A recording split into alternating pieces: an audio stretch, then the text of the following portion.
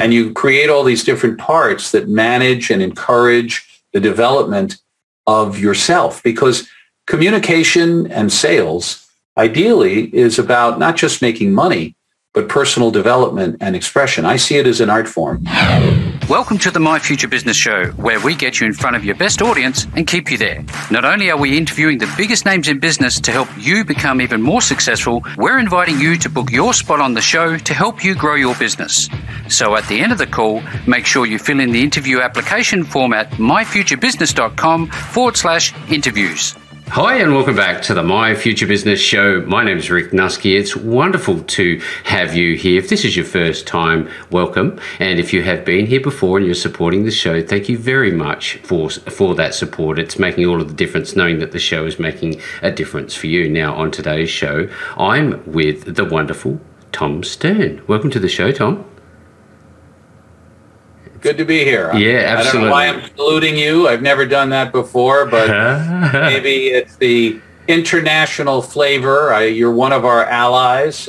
Absolutely. Today is some sort of mission. It's never been a more important time to be a good ally, that's for sure and certain. So just for some context, Tom, I'm going to share with the audience that you're a former actor, you're a comedian, a writer, producer, talk show host, comic strip author, and author of the book Fear Less, Sell More. And we're going to be talking about how you found your way into sales and how to make that creative and an expressive experience where you can be of service to others through your book, and along the way we can hopefully make some money.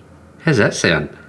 It all sounds great. You did neglect, and I say that without reprimand, probably the single most important component to my experience vis-a-vis this book, which is that for 32 years I've been in executive search, 27 run my own firm. So part of my story is that I had all of this creative exposure and education and experience, and then that was translated, without my knowing it really, into professional success as a recruiter, where I pretty rapidly rose to the top 1% in the world of sole proprietors who do what I do, which is to place high-level individuals in corporate and consulting environments. So, fantastic. I have deconstructed my success in the book as a means of trying to share with anybody out there who's invested in communication, persuasion, professional track of sales, some ideas and approaches and philosophies that might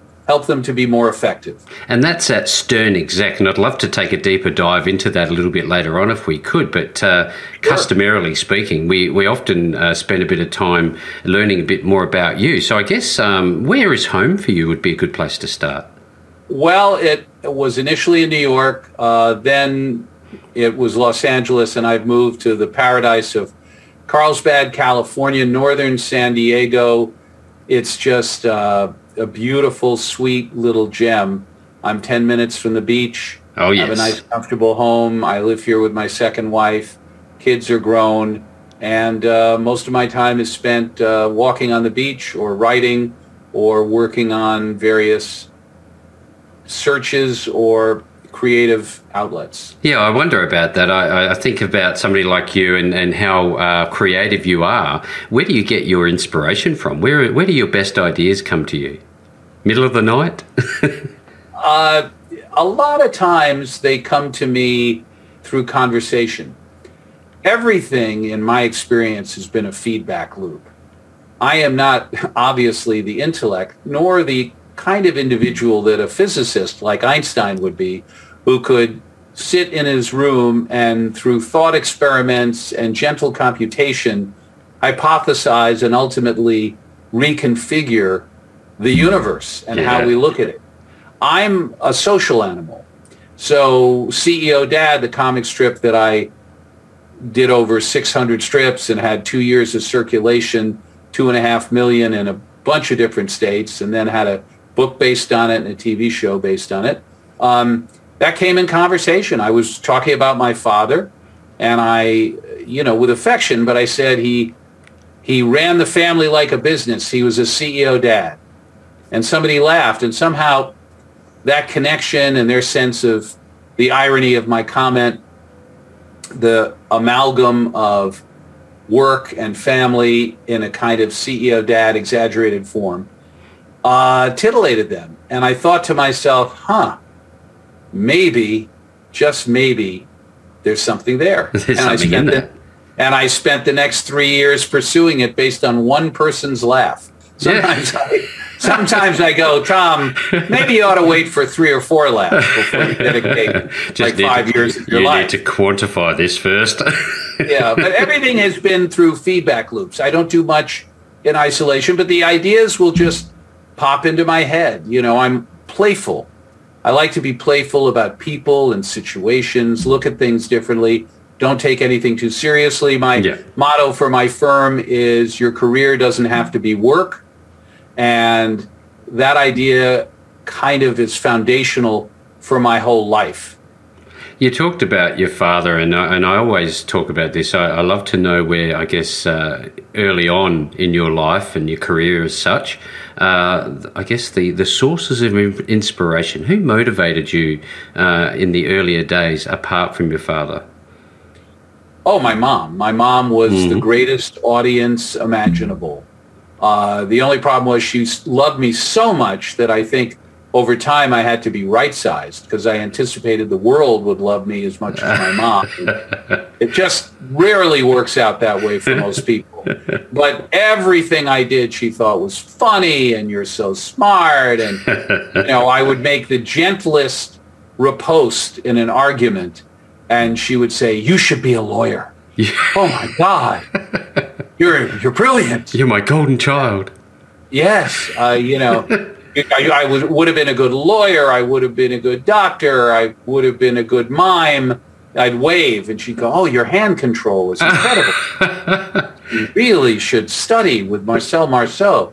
So as exaggerated and silly as that was looking back, to a guy like me, a young child who didn't feel he could measure up with his dad and struggled in school, that was, it was really something that allowed me to continue and believe and have hope in the world and in myself. So I've always felt a great debt to my mom. I appreciate the feedback and you sharing that story, because I think it gives some great context. And I'd love to go to that moment in time where you went from doubt to self-realization and acknowledgement that, hey, look, I can do this. I can be a success. Because I know there are a lot of people on the show that get a lot of value from that. Well, the truth is, it wasn't until 30 years later that I had a real belief. I had a kind of fantasy belief in myself. And it allowed me to take risks, and I had occasionally very positive feedback. But I also came crashing and burning down a number of times. Briefly, when I was a comedian, I was the star of my school. My first audition, I got the Copacabana when it reopened in New York. That was a big thing. I got my first audition at Catch a Rising Star, the #1 club in all of New York. They said, "You can be a member." And I really felt I was fast-tracked for fame and fortune. And my first night there as a regular, I sat in the back and watched Robin Williams, Jerry Seinfeld, Jay Leno, and a bunch of others. And I realized, Tom, you are a remedial beginner. You have and it took me about 2 years to realize that I could not compete with them, that I would be probably a journeyman comedian, maybe better, but I didn't have their natural gifts and their prodigious capacity to write. So there were a number of disappointments. The truth is that my mother set a pilot light, which allowed me to keep experimenting. It was not until I was 3 months on the job as a salesperson, even after being an agent, because an agent, I developed a lot of skills in Hollywood, but it's statistically so hard to find and build a great career there. Many do it. I didn't believe that I could do it in that industry somehow, finally. But I was in a boiler room 3 months into my job as a search consultant in a tiny firm, and I just remember something didn't go my way, and I went, "You deserve to succeed. You are going to succeed at this." And it was a combination of this free-floating confidence that she'd infused me with, skills that I had developed over time, and then what I sensed was a market and an arena where I could, in fact, rise to the top. And it's that marriage between that internal belief Yep. and the opportunity that presents itself. And I was lucky enough to find that moment. You talked about, a number of times where you failed, and I know that, again, the audience loves to hear about these stories because, in a dark room, they often struggle to see the light, that there will be better days.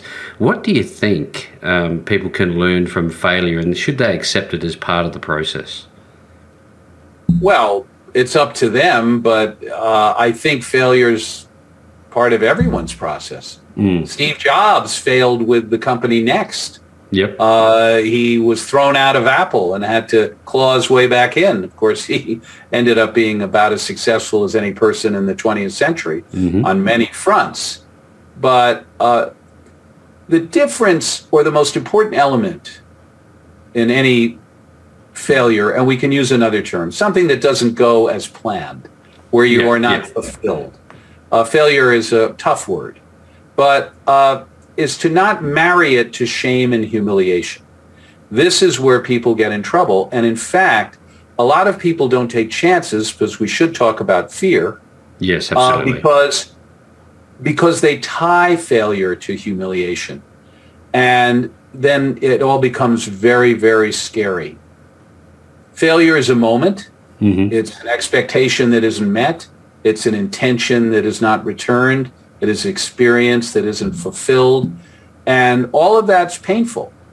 But it can, hopefully, if you develop the resilience and some of the things I talk about in the book, the tools, it is fodder for greater strength.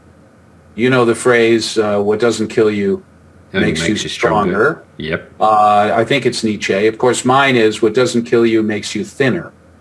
But that's maybe another perspective we don't need to get into. But so I mean, I've had terrible moments where I felt so small and so crappy, and they passed. They passed horribly.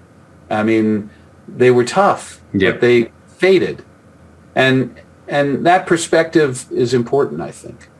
Thank you for sharing. I want to now, if we could, just switch to the title of the book, Fear Less, Sell More, and where this all came from. What was the genesis of this book?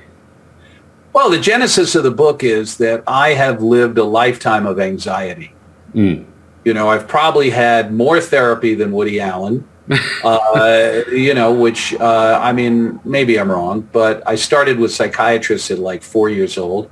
I had ADD and dyslexia. I didn't fit in school. I couldn't function in an academic environment. I had a lot of ideas and energy and hope, but much of it was vitiated, depleted by lack of results, and then all the pressure at home to succeed and carry the family name because there'd been so much success. And so my life was filled with terrible anxiety.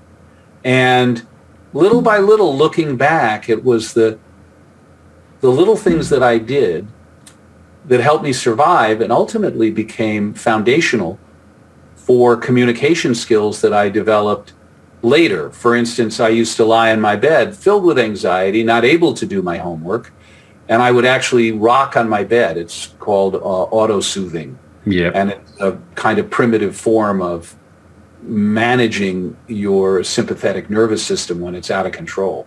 And I used to imagine myself as very successful and getting everything I wanted in life.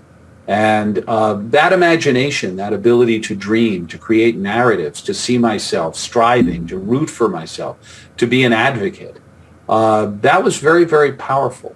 And then I used to use my voice as a toy because I had very little frustration capability management, with putting together airplanes with glue. I'd get very frustrated quickly, a common ADD syndrome. And so I would use and play with my voice and imitate other people's voices and listen. And I didn't realize that what is called paralanguaging, or the lexil languaging, which is nonverbal. Even if you're talking, it's not the content or the words, it's the tonality, the breath, the expression. was a critical skill in communication. And so what initially was playful and then observational, because I was always in trouble, principal's office, my father was mad at me. So I was constantly tracking the vocal tone of the individuals I was listening to, friend or foe, and trying to manage so many things in this intuitive and auditory and vocal universe that became a place that was like a playpen for me and a survival mechanism.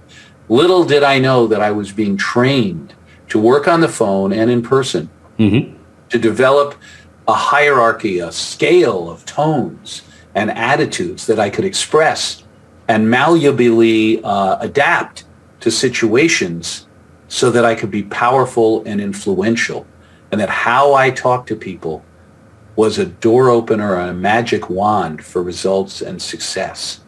So fear played a tremendous role in terms of it dominating my life and making it difficult, but it forced me into solutions that were trampoline effect on my future. That seems to give me some great insight into I guess, some of the core of the book in terms of inflection and pace at which one speaks. Would that be fair? Well, sure. There's a whole chapter on the voice. There's a chapter on acting. There's a chapter on spirituality. It's a book that's a story. I wanted to do something that was narrative, not too prescriptive. It's a story between a person who hires someone and mentors them through this fearless system of developing your senses, your imagination, your understanding of the human psyche. I have a methodology called the Inner Corporation, which is transposing a kind of corporate model onto the parts of the self. So that we're managing your chief resilience officer, your risk assessment officer, your internal leader, your the chief creative officer, the chief acting officer, your SVP in terms of vocal intonation. And you create all these different parts that manage and encourage the development of yourself, because communication and sales ideally is about not just making money, but personal development and expression. I see it as an art form, a performance art form. And a lot of what manages fear is not only understanding where it comes from and being able to manage the chaos that ensues from fear. A lot of it is finding something else to think about. It's this simple. Talk to a tightrope walker. By the way, good luck finding one. But from what I understand, they don't look down. They are feeling the wind, sensing the muscles in their legs, taking in all of this sensory information. The last thing they're doing is looking down and thinking about falling to their death. So there are elements of the process that fascinate them and involve them. Well, it's the same with communication. It's a playpen for expression, for insight into other people, and for using your voice and your mind and your imagination and your heart. And words, language are like colors that you paint a canvas with. And when you see all of those elements, then each pursuit that you have is not a terrifying tightrope walk, but it's a scenic landscape that you're viewing from a high perch, and you have a sense of power and freedom, and that is what creates the capacity to be productive and fulfilled. That's a wonderful explanation. Thank you again for sharing. I wonder, is there something in this book for everybody, beginners and seasoned, experienced persons alike? I'd like to think so. These things are subjective. I try never to be dogmatic about my ideas. They have worked for me, and I can demonstrate how they work. I'm happy to do that with you in a kind of playful moment. I think that there is no one who has completely mastered the art of communication. It is infinitely fascinating. No one who has mastered personal development. It is not a finite journey. And no beginner who can't leave their mind open, if they don't judge themselves, to trying to play and experiment with elements. In fact, sometimes beginners are even more receptive because they don't have years of habits and training that tell them oh, all I need is information. All I need are the questions I have to ask. All I need is research. No. Communication is an improvisation. It's in the moment, and it's created through an unseen, invisible chemistry and electricity, and it's fascinating. And I'll give you an example. Yeah. To be influential and persuasive, there are moments when you need to have a voice of authority. You have to sense that need, and it's not going to come when someone is arguing with you, because a voice of authority will be perceived as argumentative. It's not when someone else is talking like an authority, because that means they're not looking for leadership at that moment. It comes when somebody sounds open, lost, frightened, anything that would require leadership, or even suspicious or circumspect or cynical about whatever you're discussing with them. Those are moments to have authority. Most people don't even know what their voice of authority is. They may stumble on it occasionally, and they may not realize all the different forms of vocal authority. So vocal authority can be quiet and slow speaking, and can take time, because the authority being expressed in this moment is the residue of immense experience. And the individual is not experiencing anxiety.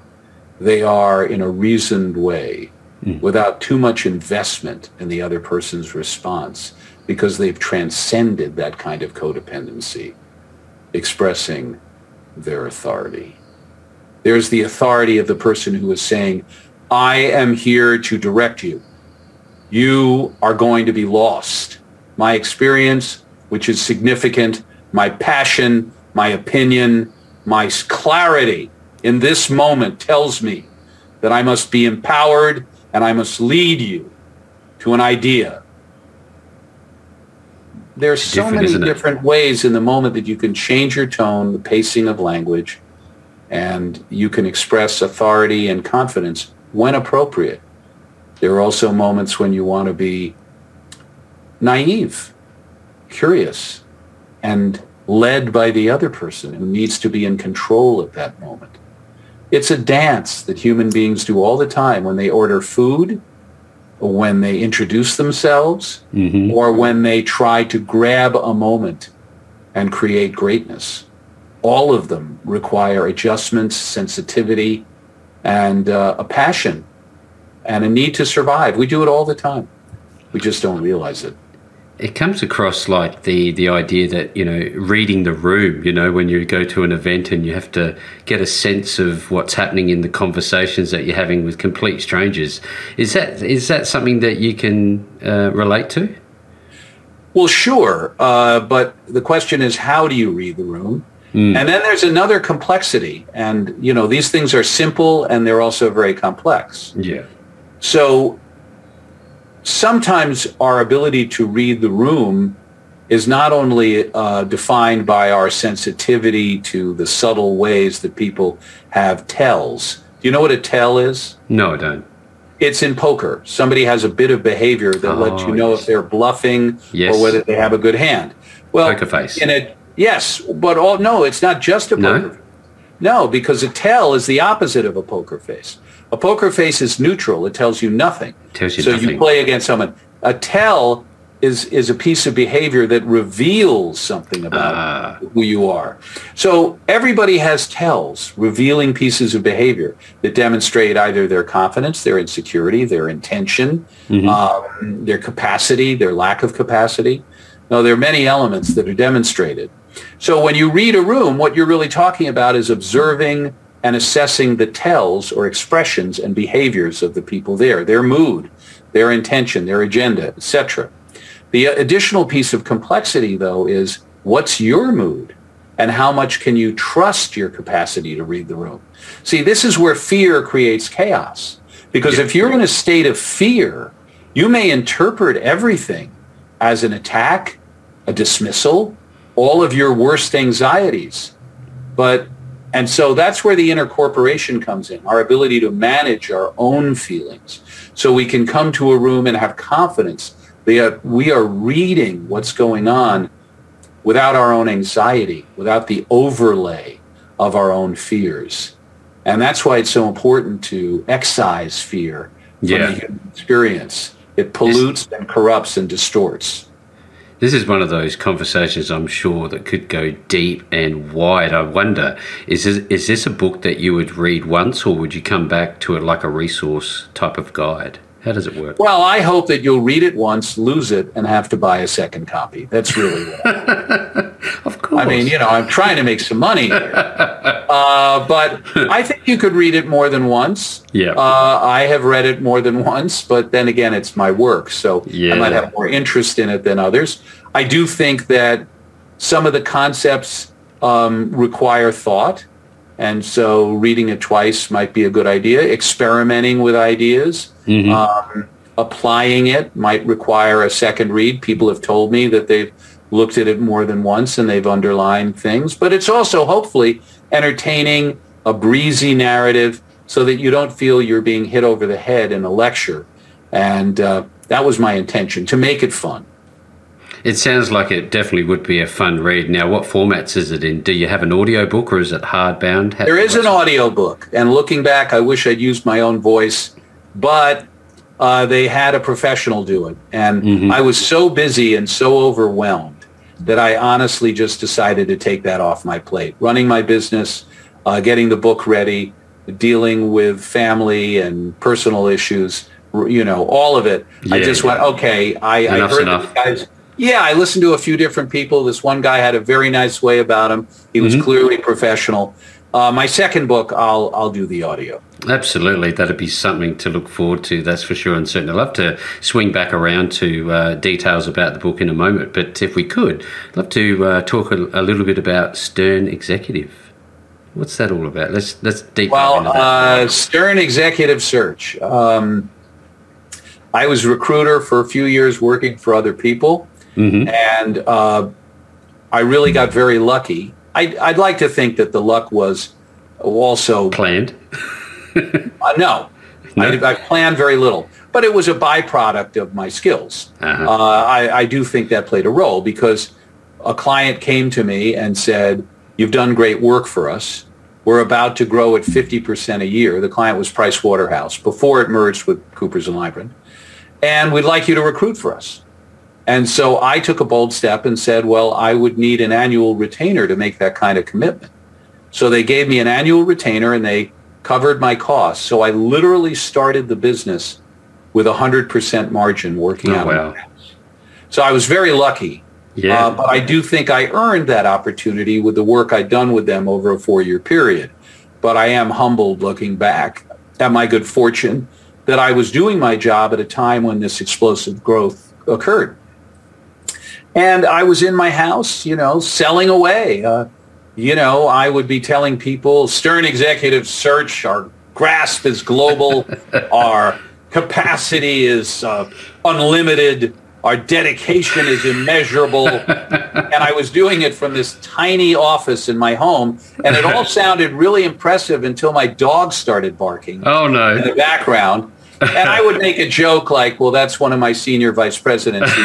He's very excited. He just got a promotion. And so you'll have to forgive me. And then I'd make a joke out of it. And my first wife used to tease me because to keep myself going, I would actually give myself plaques that I put on the wall of my earnings. Thankfully, I didn't put like employee of the month because I was the only employee. So it would have been a little bit rigged. But yes, at the end of each year, I'd put my earnings and I'd look up at those plaques for inspiration. And looking back, it's silly. But at the same time, it was scary being out there alone. And I kind of needed to remind myself. And I would tell anyone, if at times you need to use kind of primitive mechanisms to reassure yourself, to bolster yourself, to regird and to create resilience and courage by giving yourself some pats on the back. There's nothing wrong with it. But it was, a little bit silly. But I had plaques on the wall, and I was out there pounding the desk and selling hard. And again, was just very lucky and took advantage of it and dove in head first. the rest is history. You know, you do what you do to make a difference, don't you? If it helps you to believe in your abilities to achieve something, you do it, don't you? You do, but you also hopefully keep an open mind and have a learning capability. Because I look back at those first few years and all I was concerned with, because I was so afraid that I would fail. And I had failed before in life. And this felt like the biggest risk, even if it wasn't monetary risk. I wasn't investing money. I was very transactionally oriented. I was so obsessed with results. And that anxiety translated into a very aggressive style that was really controlling and effective, but at a cost. And I learned over time that if I could manage my fear and have more faith in my abilities and let go of outcomes, I could relax and build relationships. And that the gold, both in terms of generating revenue and in terms of fulfillment, was those connections, those relationships, deepening them. And that's what really helped me in the long run. That's powerful insight. I'm loving this call. Thank you so very much. I'm wondering if you could share where people can find Stern Exec. Oh, Stern Executive Search. Well, I'm real busy, but it's sternexec.com, STERNEXEC. And you can also go to Tom Stern Central if you want to learn and look at some comic strips, see my sister accepting an Academy Award and thanking me for the writing I did on the animated short, listen to some snippets with Jay Leno and a bunch of celebrities from my nationally syndicated radio show, and fantastic. My blog and video blog. So that's all there. It's kind of across a couple of different landscapes. And then you can go to Amazon or Barnes & Noble and buy the book, which has a foreword by Jay Leno. Yes, I was going to ask you about that. Well, Jay's a great guy. He's always been, very generous with me. And in the book, I explain how he really launched my sales career.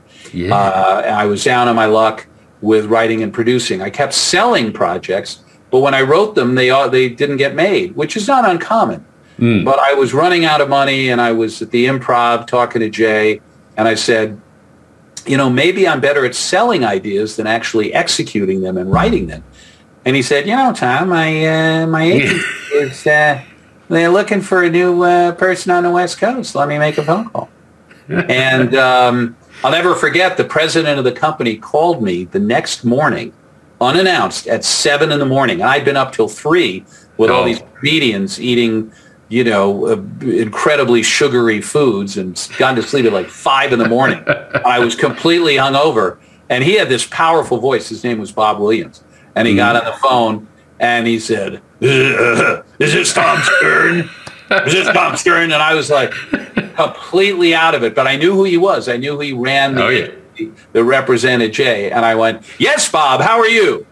Somehow I just went into that vocal tone. Hitting the button, generating the energy. And he laughed. He said, you haven't gotten any sleep, have you?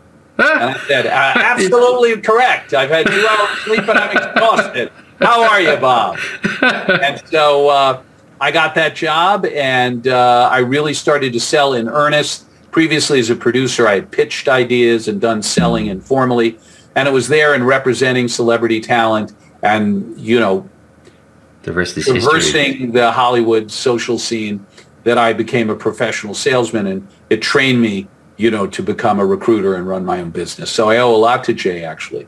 Yeah, well, thank you again for sharing. This has been a wonderful journey, and it's amazing how time flies when we're having a great conversation. I really do appreciate it as much as the My Future Business audience does as well. Now, if you wouldn't mind just quickly again sharing those 2 website domains where people can find you. Sure, my pleasure. Sternexec.com, STERNEXEC, is my search firm website, and then Tom Stern Central is where the Stern Executive Search website is, the access to my book, my video blogs, my blogs, the stuff on my comic strip, my radio show that I did. So it's a kind of one-stop shop, Tom Stern mania. Probably Excellent. More than you could ever digest in one sitting. In one sitting. That's exactly the sites we're looking for, Tom. Now, if you're on the call with us today and you've enjoyed this call, I'll be making sure that the links back to both those sites are available for you to follow up and take a look at, which I highly recommend that you do. And with all that being said, Tom, thank you so very much for spending some time with me on the My Future Business show today. Rick, thank you for the opportunity. You've been a wonderful interviewer, and I've appreciated the chance to chat with you and meet you. Thanks for joining us today. If you enjoyed the call, then make sure to subscribe, leave a comment, share us with your friends, and book your spot on the show at myfuturebusiness.com/interviews. And if you're looking for solutions that will help grow your business, then visit myfuturebusiness.com/shop.